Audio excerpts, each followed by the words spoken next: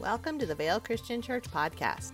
The Bible is our authority, and every message delivered proclaims the truth in a way that is relevant and practical for daily life. At Vail Christian, we believe in training followers of Christ to worship, gather, give, and serve.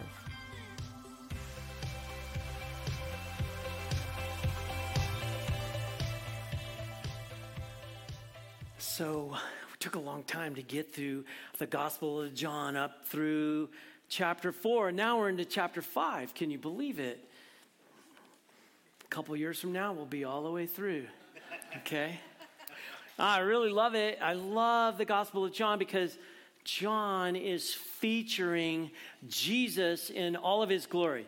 He wants us to see Jesus. He wants us to see the most important things about Jesus and this message. You know, I was talking with our staff this week a little bit, and I made him watch the video, and I think I read too many books sometimes, but this is kind of what I've been thinking lately. I've been thinking that we communicate. We've done this for a long time as churches, not just this church, but across the country, across the world. We've been teaching people, sometimes directly or inadvertently sometimes, and I think the next generation, we've been doing this for a long time, that the foundation of what we believe as Christ followers is the Bible. And that's not true. The Bible is really important. The Bible contains the scriptures. The Bible contains truth. The Bible contains a story, all right? But the foundation of what we believe is actually the resurrection of Christ. The foundation of what we believe, everything rises and falls, so to speak, on the resurrection of Jesus.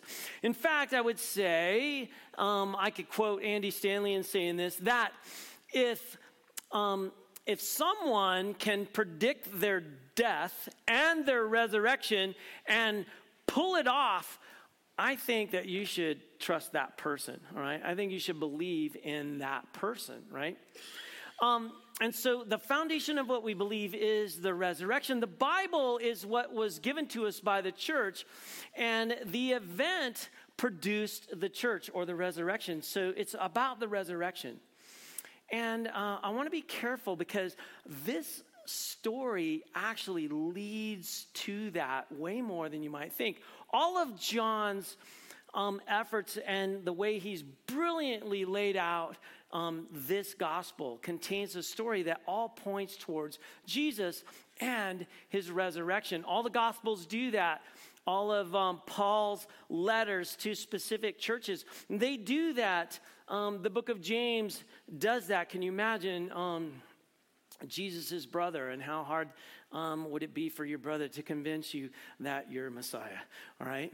I think that we have created a fragile faith sometimes because we can argue Bible till we're blue in the face, but it is the event, the resurrection, that we need to be defending and preaching and teaching.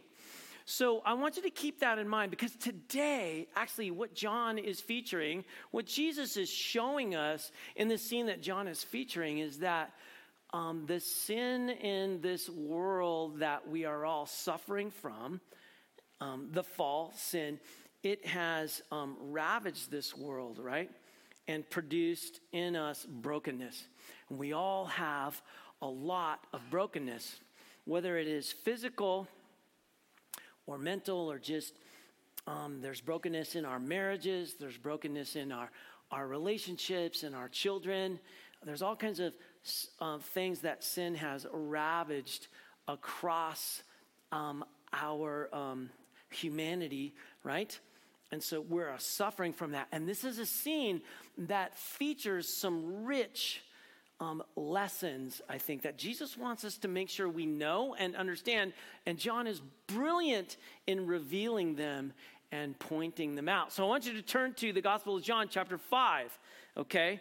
Now, before we read the story, as you're turning in your Bible, because you've got to see it for yourself, let me actually then reveal to you really as best I can first what this has to do with you and I, all right? I think that, number one, the main issue in our culture, the main issue in this age that we live in right now, until Jesus comes back, or you could describe that as his second coming. The main issue is that we meet him, we meet Jesus in our brokenness and receive the power of his forgiveness to heal our souls so that we can live the right way, the correct way, in righteousness. That's the main issue. Now, Jesus is going to heal somebody physically. And the implications of that is that's not the main issue. Not that he doesn't want to heal our physical issues, but he wants to get to healing your soul. Okay, and the second one is the first coming of the Son of God. That's throughout the New Testament or the scriptures, right? All the stories there all feature the first coming of the Son of God into the world. And in that first coming, we get a taste of the healing power. We get to see Jesus revealing himself and healing people. We get just a taste of that healing power. The complete healing power of all of his people and all their diseases and all of our sicknesses, it's going to come at the second coming of Christ, and we're waiting for that, right? We're only in the middle of the story right now. Okay, and then the third thing that has to do with you and I, the focus of this taste, remember? We're just getting a taste of this healing power. The focus of this taste that we get now is to call us. It is literally to drive us to faith in Christ and right living. That's the reason why we get just a taste. God is trying to drive us to something. He's after something. He wants us to have faith in Christ Jesus, okay? Not faith in just the Bible. He doesn't want us just to believe that the Bible is true. And that's all real and that's all good, but it's actually about Jesus, okay? And then number 4, Jesus wants to heal our souls. And I've sort of said that already, right? We can't earn it. That's the key. You can't earn this healing. It's free. We're not good enough for it. It's a gift. He chooses us freely, and we're going to see how he does that. And he wants us to live in the power of this healing. And there's a lot of power available to us. It's unlimited, and we rarely tap into it. There's purpose here. And it all does lead towards the resurrection and how important that is in our lives. Okay, so let's read just the first 18 verses in chapter 5. Are you ready? After this, and so this is after he's in Galilee. Remember, we spent all that time in chapter 4, and then he went to Galilee. He was in Samaria, then he went to Galilee, healed that little boy, right? So after this, there was a Jewish feast, and Jesus went up to Jerusalem. So now he's down in Jerusalem. He's making his way around, right? He is moving. And by the way, he does a lot of walking, which I think is really great. And there is in Jerusalem, by the sheep gate, a pool called Bethesda, or Bethesda, all right? In Aramaic, it says, which has 5 covered walkways. So there's 5 colonnades, all right? And there's walkways, and they're probably shaded because it says they're covered, right? A great number of sick, blind, lame, and paralyzed people were lying in these walkways. Now, a man was there who's been disabled for 38 years. That's a long time. When Jesus saw him lying there, and when he realized that the man had been disabled a long time, already, he said to him, do you want to become well? The sick man answered him, sir, I have no one to put me into the pool when the water is stirred up. While I'm trying to get into the water, someone else goes down there before me, gets right in front of me. And Jesus says, stand up, pick up your mat and walk. Immediately, that's a key word. That word, immediately, is really key. I'd underline that. Immediately, the man was healed, and he picked up his mat and he started walking. And then here comes John's commentary in the parentheses, right? Now, that day was a Sabbath. Oh, man. We already know. Oh, this is going to be an issue. Look at verse 10. So the Jewish leaders said to the man who had been healed, it is the Sabbath, and you're not permitted to carry your mat. And we're carrying the mat police. Actually, that's only in my notes, sorry. Verse 11. But he answers them, the man who made me well said to me, pick up your mat and walk. And then they ask him, well, we're the mat police. Who is the man who said to you, pick up your mat and walk? Oh, man, that's another one of my notes, sorry. Verse 13. But the man who had been healed didn't know who it was, for Jesus had slipped out since there was a crowd in that place. So Jesus sneaks out. That's awesome. Verse 14. After this, Jesus found him at the temple and said to him, look, you've become well. Don't sin anymore, lest anything worse happen to you. And the man went away and informed the Jewish leaders that Jesus was the one who had made him well. I don't know how I feel about that last verse. Kind of like, went and told on him? Doesn't it seem like that? So I don't know about this guy a little bit, but I know there's a lot of things in here. All right, this is rich. It's rich. So if we cover the setting first, if we just look at the setting just for a minute, and what is exactly going on here, right? Man, there's some things I want you to see in just the first 5 verses, okay? We'll get to verse 4. That's coming, all right? We're going to get there. Here's the first one. This is a whole lot of people that are sick, unwell people, a crowd of unwell people, all right?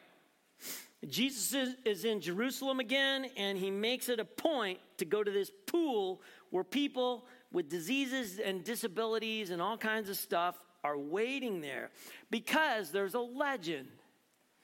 There's a story that has that says that healings can happen in this pool. And so Jesus walks right in amongst this crowd of people. Now, the second thing that we notice is that there's no verse 4. And sometimes people get all uptight about this. In most modern translations of the scriptures, there's no verse 4. All right? It's an empty verse. It's not there. It's only there in the old authorized King James Version. Now, why is it missing? The answer is it's not there in the oldest and the best manuscripts, actually. There are thousands of Greek manuscripts or fragment of Greek manuscripts. And the way that we arrive at our amazingly reliable Greek and Hebrew and English versions is that these texts, these scriptures, are compared with each other in painstakingly and in complex ways so that when some manuscripts have different wording, we can tell almost all the time which ones are original. All right, so in a nutshell, in a few places where we can't, there's no significant historical or doctrinal issue at stake. Here, it seems, somewhere along the way, a copyist drew a marginal note of explanation into the actual text, just like I sort of did when I said, I wrote a little note in the text in my Bible, the Map Police, right? It's just something similar to that, although it wasn't as funny as mine. Okay? Now, look at verse 7. Verse 7 begs for an explanation. What is going on here? Verse 7, the sick man answered him, Sir, I have no one to put me into the pool where the water is stirred up. What is going on here, right? What is going on with that? Well, I'm trying to get into the water. Someone else goes down there before me. I mean, it's just like, what? I don't understand. I don't get this. I want to find out what is going on with this pool. It's stirring up water and, like, why are all these people hanging out here? It seems like only a few people are healed. Maybe only one person gets healed when the water gets stirred up. And if you're too slow, you miss out. I mean, that's what just first pass, you're just going, okay. The name of the pool is Bethesda. Now, if you dig around in this word, nobody can agree actually about the word. It's like the name of a pool and a place and an entrance to a gate where maybe you drag some or push some sheep through, and then there's this pool. It's at the north gate in Jerusalem, and this whole thing. And then there's colonnades and there's shade and everything, and all this kind of stuff right here. All right. So the name of the pool, Bethesda. We'll just call it Bethesda in Aramaic. What it does mean is house of mercy. This place of mercy, right? So John tells us that a lot of disabled people used to lie around there. The covered colonnades, they're going to provide shade for the disabled who gathered there. But there's another reason for the popularity of the pool, all right? So like I said, legend has it that an angel would come down into the pool, stir up the water. The first person into the pool, after the water started stirring, was made well from whatever disease that they're afflicted with. So the Bible doesn't teach that this actually happens. Part of the reason why John 5:4 is not there. In most modern translations, because it's unlikely to be the original text, rather, the superstitious belief probably came about because of the pool's association with the nearby temple. Okay? And then a lot of desperation, and people are like, well, I really want this to happen. That helps make sense of verse 7 and why all these people are there. Where the man says, I can't get down in the pool in time. Obviously, the man believed the urban legend about the stirring up of the water. He blamed the fact that he was never healed because he just couldn't get down there in time. People couldn't carry him down there. Somebody snaked in there right before him. Every time. So he's been there 38 years. Man. So Jesus sweeps aside all this superstition. He bypasses all this stuff, this need for magic water with one command. Okay? Now, how the pool worked, forget that. It's not important, actually. It's not essential to the story, how it works. Or if it worked, or anything like that. Actually, the fact that Jesus worked that's what's essential to the story. Let's not get our eyes off of Jesus, because that's what's a big deal. Now, there's another observation that you need to make here, and that these verses reveal that there's a lot of people under these 5 colonnades and walkways. A lot. You can imagine. There's a lot of people in our culture with these kinds of things happening. All right? Look at verse 3. A great number of sick, blind, lame, paralyzed people were lying in these walkways. So that's going to be important when we get down to verse 13. Jesus had slipped out since there was a crowd in that place, a whole lot of people. Jesus didn't even stay around for the man to find out who it was who healed him. I don't know if you picked up on that. Why not? We're going to come back to it in just a minute. It had something to do with this crowd. Now, look at verses 6 through 9, because there's a focus here on the revelation of Jesus and what kind of person he is. Verses 6 through 9, when Jesus saw him lying there, right? And when he realized that the man had been disabled a long time already, he said to him, do you want to become well? The sick man answered him, sir, I have nobody put me in the pool, and the water is stirred up. And we know the rest of it, right? And then John wings that little thing in at the end. No, that day was a Sabbath. So John's showing us something about Jesus' knowledge and his compassion and his power. Let's look at his knowledge first. What do you mean? Look at verse 6. When Jesus saw him lying there, and when he realized that the man had been disabled a long time already. See, Jesus knows this guy's situation without having to be told. He knows. 38 years he'd been paralyzed, probably unable to walk. And it seems like all of that time he's brought here to the pool to wait. He's been at this place that long, hoping for some kind of miracle. And Jesus knows his situation. See, when you know Jesus, when you understand Jesus, this is the kind of person you actually get to know. A person who knows you perfectly, knows everything about you inside and out, and all you've ever felt, all you've ever thought and ever done. Have you ever felt like nobody understands? Nobody gets me. Nobody is experiencing my stuff. Nobody can see it. Everybody doesn't. Have you ever felt like that? I mean, there's times when I'm like, yep, that's exactly the way I feel. Compared to everybody else, do you know how many lead pastors there are in Tucson? Not very many, right? And I don't really have time to spend a lot of time with those guys, and they don't with me, so it's easy for me to feel like, man, there's just nobody who's experiencing the things that I have, or the things that are going on in my marriage, the things that are going on with my family, or my children, or my body, right?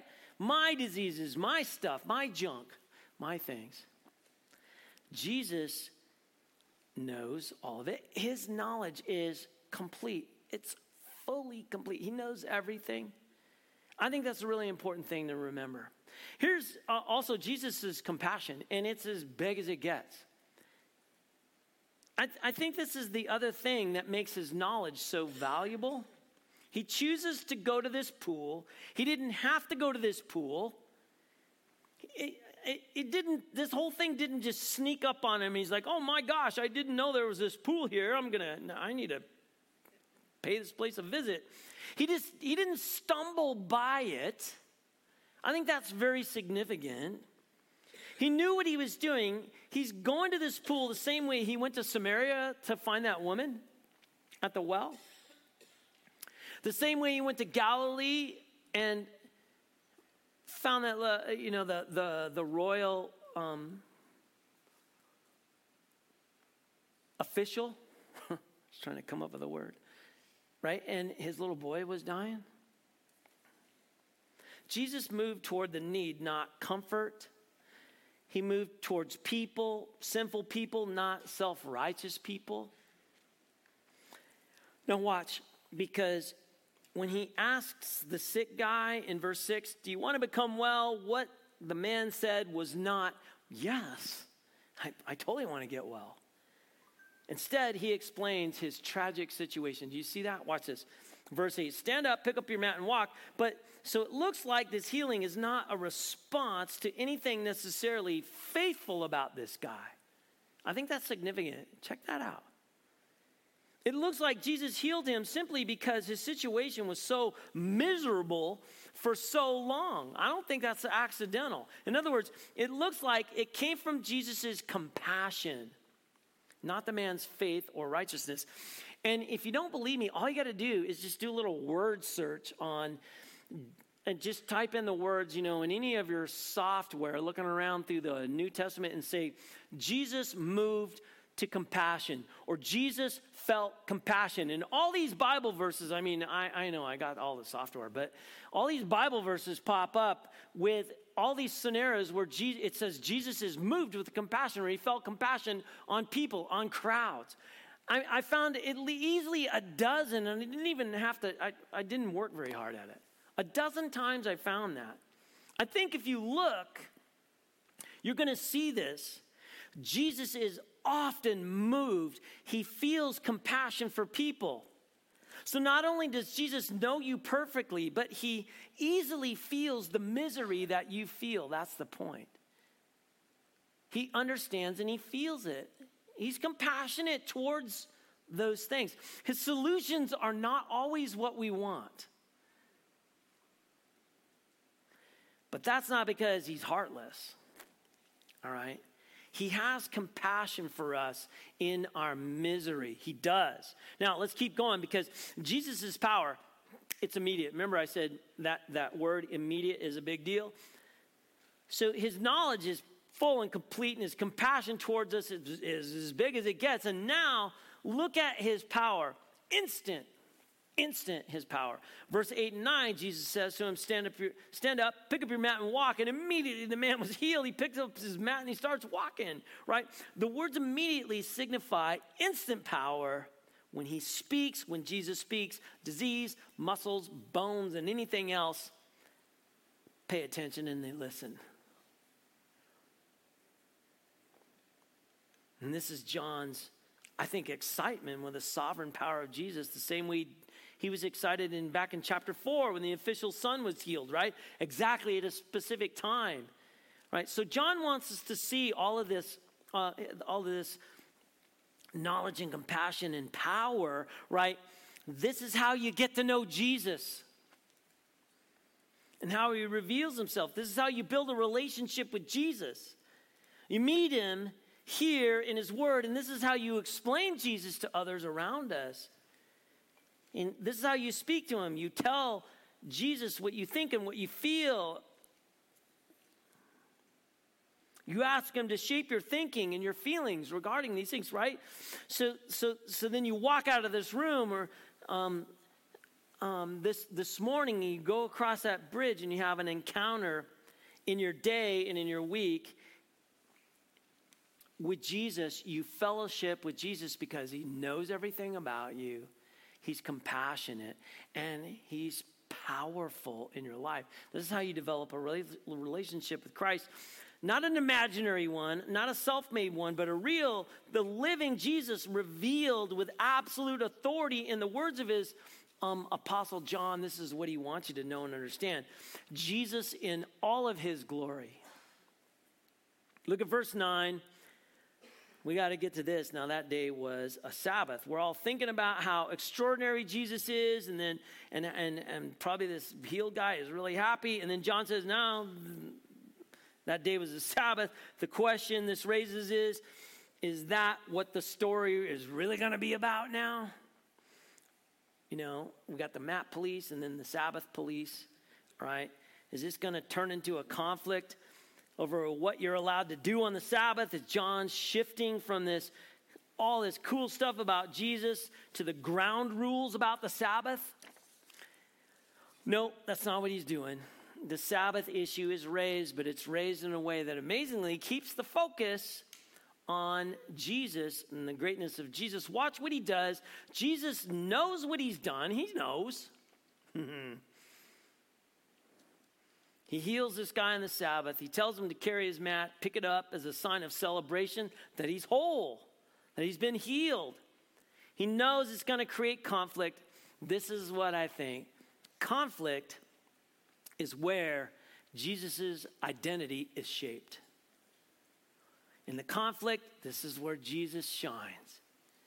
So here it comes. Look at verse 10. So the Jewish leaders say to the man who'd been healed, it's the Sabbath. You know, you're not permitted to carry your mat. But he answers them, well, the man who made me well said for me to pick up my mat and walk. Who is this guy, right? Said to do this. Now, there's some crazy stuff here I want you to know. Jesus healed this guy and disappears. That's what he just disappears before the guy could find out who he was. He didn't even know who healed him. Does this mean Jesus had no intention of dealing with this man's soul? Was he content just to do a random miracle and leave this guy in ignorance as to where it came from? No, that's not it, right? We know this because of verse 14.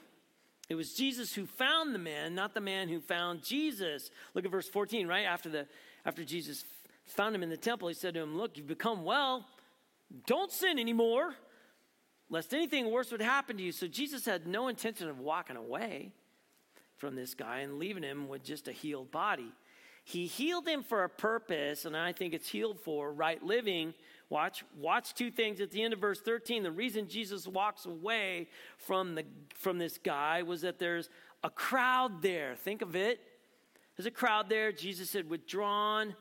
There's a crowd in the place. The place is filled with all kinds of sick people. People are going to be there a long time. They're going to pay attention to what just happened. No doubt, all the people that cared for those people are probably around. If he'd stay there after healing one guy, there would have been tons of miracle-seeking people clamoring, and then he would have been like kind of stuck and trapped in the miracle thing right there. That's not the main thing Jesus is after.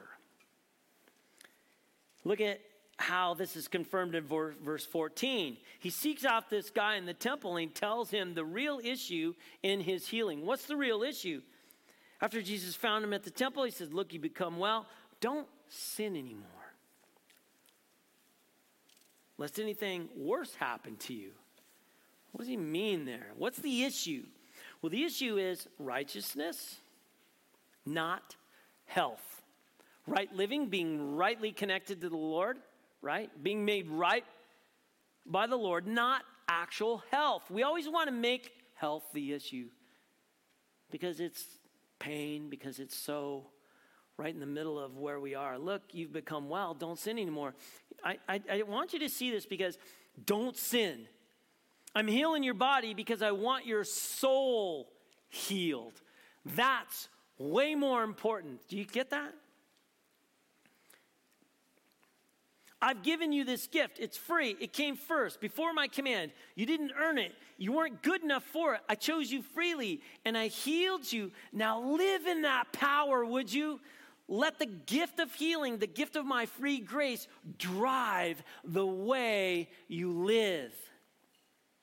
Because that's really important to me. And yes, he warns him that if he turns away, that if he mocks the gift, in other words, if he makes it an idol, if he makes an idol out of himself, hey, look what happened to me. Look what Jesus did for me. Look how special I am, all that kind of stuff, right? And embraces sin as his way of life. He says, you're going to die, man. You're going to die. That is final judgment. That'll be worse than being at the pool 38 years with this disability. That'll be worse. See? Because you want there aren't many natural worse things than the 38 years, that you've had to endure. And because go down to verse 28 and 29. Just go down there. I can't stand it because this is where it's going. I mean, we're going to get there. But look at this. This is why I was talking about resurrection. Watch this. This is next time. Do not be amazed at this, because the time is coming when all who are in the tombs, dead, are going to hear his voice and they're going to come out. When is that? That's going to be that second coming, right? The ones who have done what is good to the resurrection, resulting in life, and the ones who have done what is evil to the resurrection, resulting in condemnation. So in other words, I've healed you so that you will not rise at that time to judgment, but to the resurrection of life. I've revealed to you myself as a life giver. I heal in so many other ways than one. Don't turn from me to a life of sin, because this is about the resurrection and my second coming. That's what this is about. I healed you now, and I've given you purpose. But let me get to what's most important. What's most important? You see, I've transformed you and I've changed you for a reason. So, can we talk about this resurrection for a minute and just the taste that we get? The taste of the resurrection. The implications of this are huge for diseases, disabilities that we deal with all. What is your stuff? What is my stuff? Jesus walks into a huge group of sick people, diseased people, according to verse 3, and he just heals one guy, just one. And then he disappears before that guy can even know who he is. He leaves hundreds of people behind unhealed. What in the world is he doing here? And then he finds the man in a less conspicuous place, and he puts all the focus on life without sin. All right? The point is this. In the first coming of the Son of God into the world, remember I said this, we get a taste of his healing power. We're just reading it through the story. The full healing of all of his people and all of the diseases and sicknesses are going to come at the second coming of Christ. This is huge. And the focus of this taste, which we receive now just a little bit, is to call us to faith in Jesus, to be transformed and changed and to live the way he's designed us to live and to overcome this sin in our life. Most people who suffer from these kinds of things in this life, they're going to have to live with these things to the day that they die. That is true. And all of us, until Jesus comes again, we're going to die of something. You see? We're all going to die of something. Sometimes some people are going to be healed. There's no doubt. I believe in miracles. We believe in miracles. We should believe in miracles. But even though Jesus had all the power to heal, he didn't bring the final day of perfect holiness, did he? That's coming. His work at the time points to that day. But until then, healing is the exception, not the rule. And that's not because we're weak in our faith. There's no doubt that we could be more faithful and maybe we might see more miracles if we expected more and believed more. But Jesus left hundreds of people unhealed at the pool. And he told one guy he did heal who didn't even really believe to wake up. Wake up, pay attention. I'm after your soul. That's what he said. I'm after your soul. I'm after what's most important. The main issue in this age that we live in, until Jesus comes back, is that we meet him in our brokenness.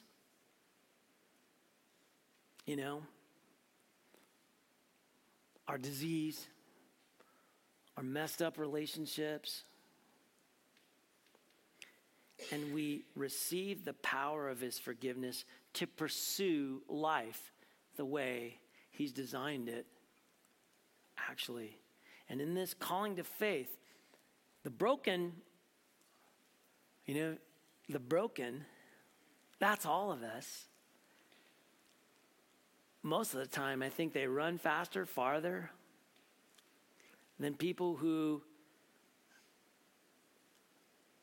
legs and arms and everything are actually really healthy. Have you ever noticed that? How the story of somebody like that can motivate and inspire and challenge and change and move us, including the mentally broken. They may be running farther and doing so much better than we think. Jesus knows everything, and he is moved to compassion about all these things. We're not done with this story. This is just the beginning. I already showed you how I can turn it into like 6 weeks. There's so much there, right? What we're going to see is that Jesus works on the Sabbath in the future, and he takes no days off. We get to see that. That's so great, right? And the reason is so that we might be whole and we might have rest. That's why he's going to do that. But for now, what God wants to do, I think here, what does he want to do in you and I? Right here, he wants to open your eyes to know Jesus personally as the one who knows you, as the one who is moved to compassion for you. He's sovereign over your body and your soul, and the one who has come with this saving, healing power, first for the sake of living the way you are created to live, right living, righteousness, and then finally for the sake of your soul, and really what's at stake, your eternal health. That's what he's after, your eternal health. It's about Jesus, isn't it? Oh, this is such a rich story. Lord God, thank you for just a few minutes that we could spend digging through this. There's so much here. Oh, as I look at all this, Lord, I am so grateful for Jesus' knowledge of everything. But it becomes so much more valuable to me because I know he's compassionate. He's moved by all the the stuff that hurts and that's difficult in life. Lord, help me to believe in the immediate power of your Son, Jesus, and that he is after my soul. If your head is bowed before God today, and you're praying and listening along with me, is he knocking on your heart in a way that there is no doubt, you know he wants your soul. Don't stiff-arm God. He wants to save your soul. Don't let your stuff get in the way, your pain and your difficulty, your disease, your brokenness. Don't let that keep you from giving your life to Jesus when he says, do you want to be made well? Because that's what he's asking. Do you want to be made well? You can talk about all your stuff and all your things. I'm praying you would have a different answer than the guy. I'm praying you would say, yes, I want to be made well from the inside out. I want eternal health. If that's you today, don't stiff-arm God. That's what he's after. Surrender your life to Jesus. He knows everything. He's compassionate. And he can change you immediately. Thank you, Lord. We pray this in Jesus' name. Amen.